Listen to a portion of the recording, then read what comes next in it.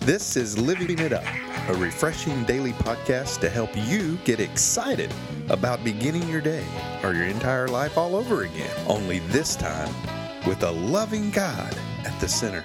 We hope you experience joy from listening and find yourself laughing and living it up on the way to beginning again. For more teaching and encouragement from the Neals, visit their Facebook page at Living It Up Beginning Again or their website at livingitup.org.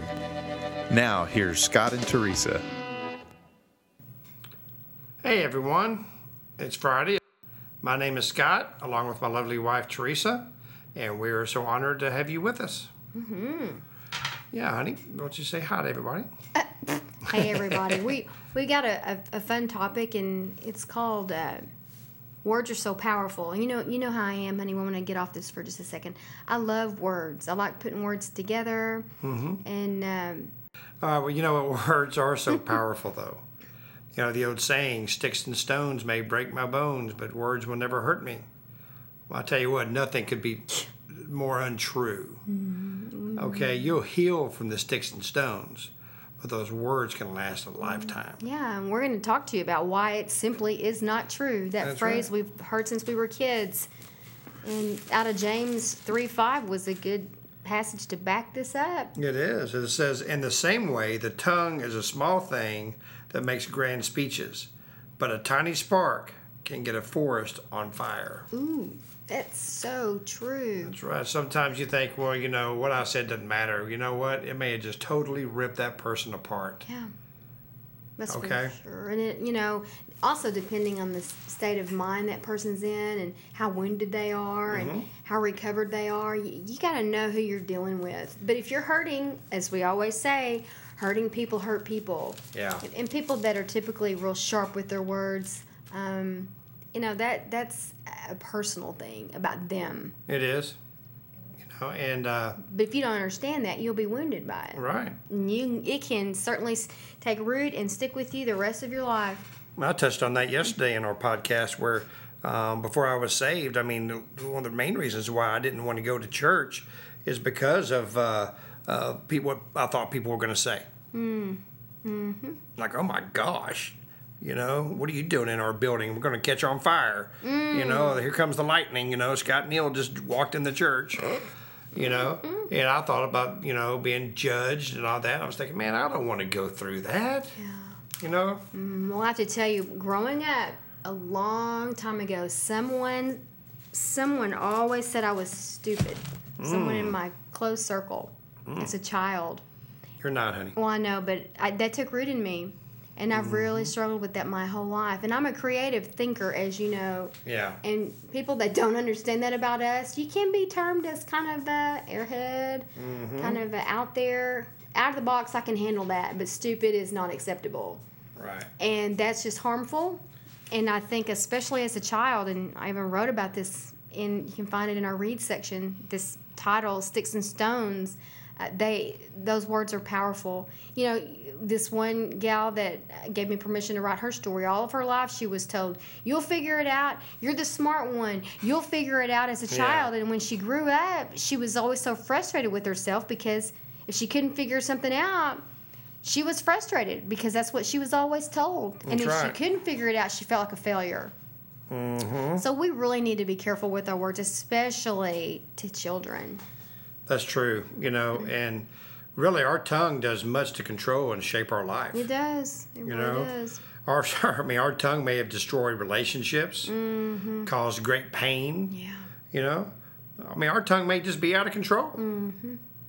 We're enslaved to it, like the old saying, just be quiet. If you don't have anything good to say, just don't say anything. So when you feel powerless about this and saying destructive words, God can tame that tongue. You just ask Him to. Right. God, transform my heart, make my words, reflect You. Then He can use our words to heal relationships and encourage others. And now that I'm an adult, I can look back on that situation and on that person and realize that person's pretty free with their words. That person typically speaks without thinking. and has gotten away with it for so long, it's just natural.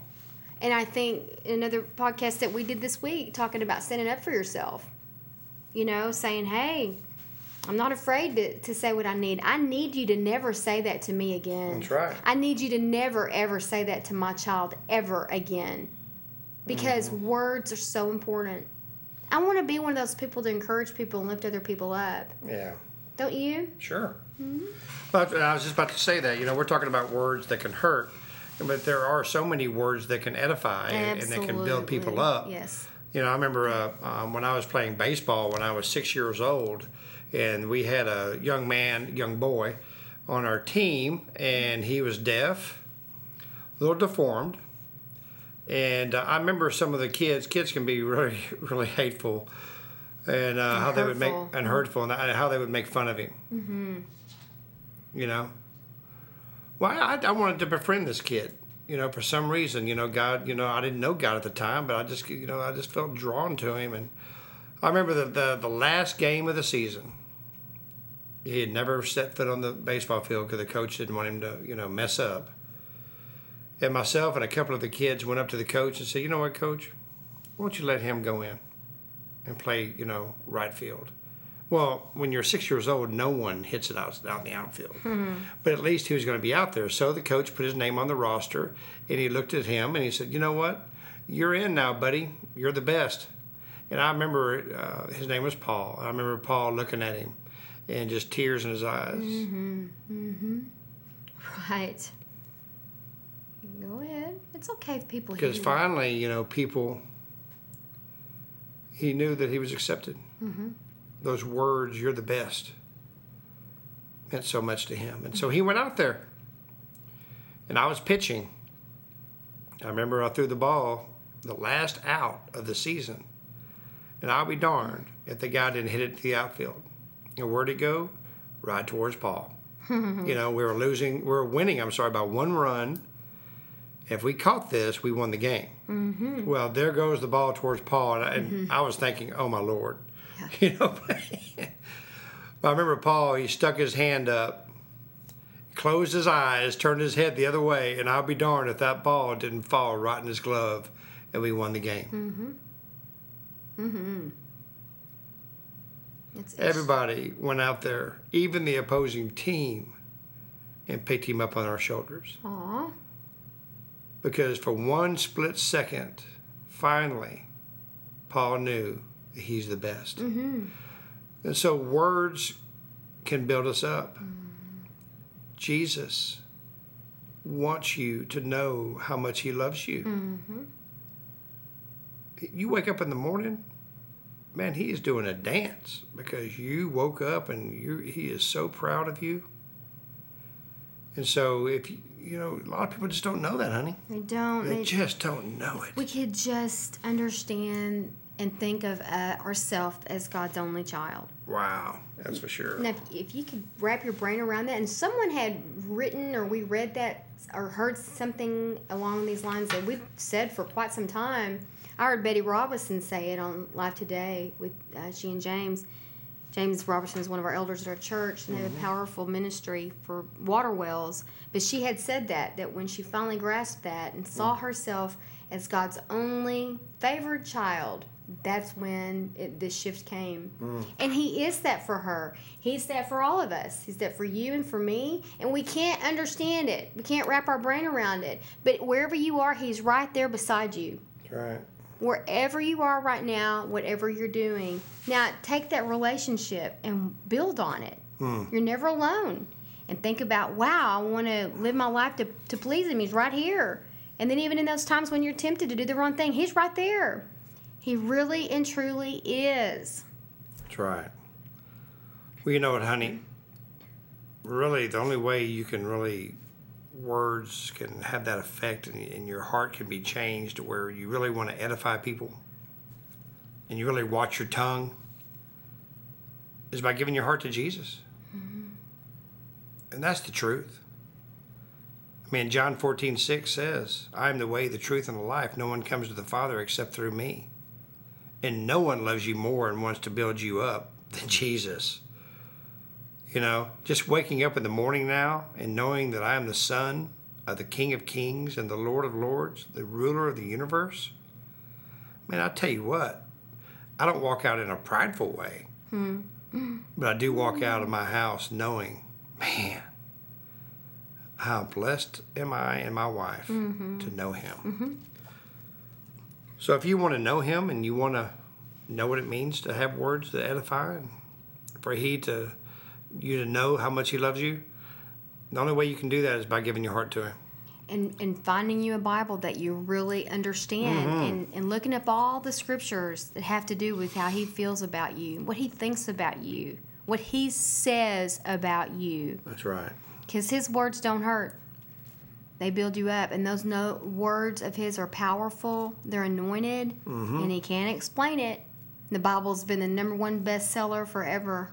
And there's a reason for that. Because the word is living and it's alive. That's right. And through study of that and through prayer, you can totally understand that kind of love. And that he would never, ever say anything to hurt you. Oh, no. And you know what? If you've been in church for a long time and maybe you're realizing you've never given your heart to him, or maybe you did at one time and you walked away. You know, God doesn't judge you for that. We certainly don't. And maybe you've never given your heart to Jesus. Well, today's the day. And so if you would pray this prayer, Lord Jesus, come into my life. I know that you hung on the cross, you died, and on the third day you rose from the grave to give me a new life and a new beginning. Father, I want those words that edify. I want to know that you love me. Jesus, I need you. In Jesus' name, amen. Well, this is Friday. What a great day to have given your life to Christ. And you know what we're going to say? If you've been following us, pray and let the Spirit lead you to a church where you can be embraced, where you can go and connect and start this new walk with God by with a church that has what we are so passionate about is a mentoring or discipleship program. That's right. I'm sorry, go ahead. No, I was just going to say, it's so important. You and I have mentors and will for the rest of our life. You know, let us know if you prayed that prayer and email us at info@livingitup.org. And before we sign off today, I'd just like to say thank you for those of you who are donating to our ministry to keep this ministry going. And you can do that as well by going to our website at livingitup.org. Go to the Give button, and then once you click that on, there's a Donate button. And it's as easy as that. And you can be part of this growing ministry, and we'll be so honored and humbled to have you as a partner. That's right. And so happy Friday. Yeah, happy Friday. And just remember, words can be so powerful. Your tongue can build up people or it can tear them down. So let's today agree we're going to want to build up people and let them know how much we love Jesus. That's right. So until Monday, we pray that you have an awesome weekend and just live it up. While beginning again.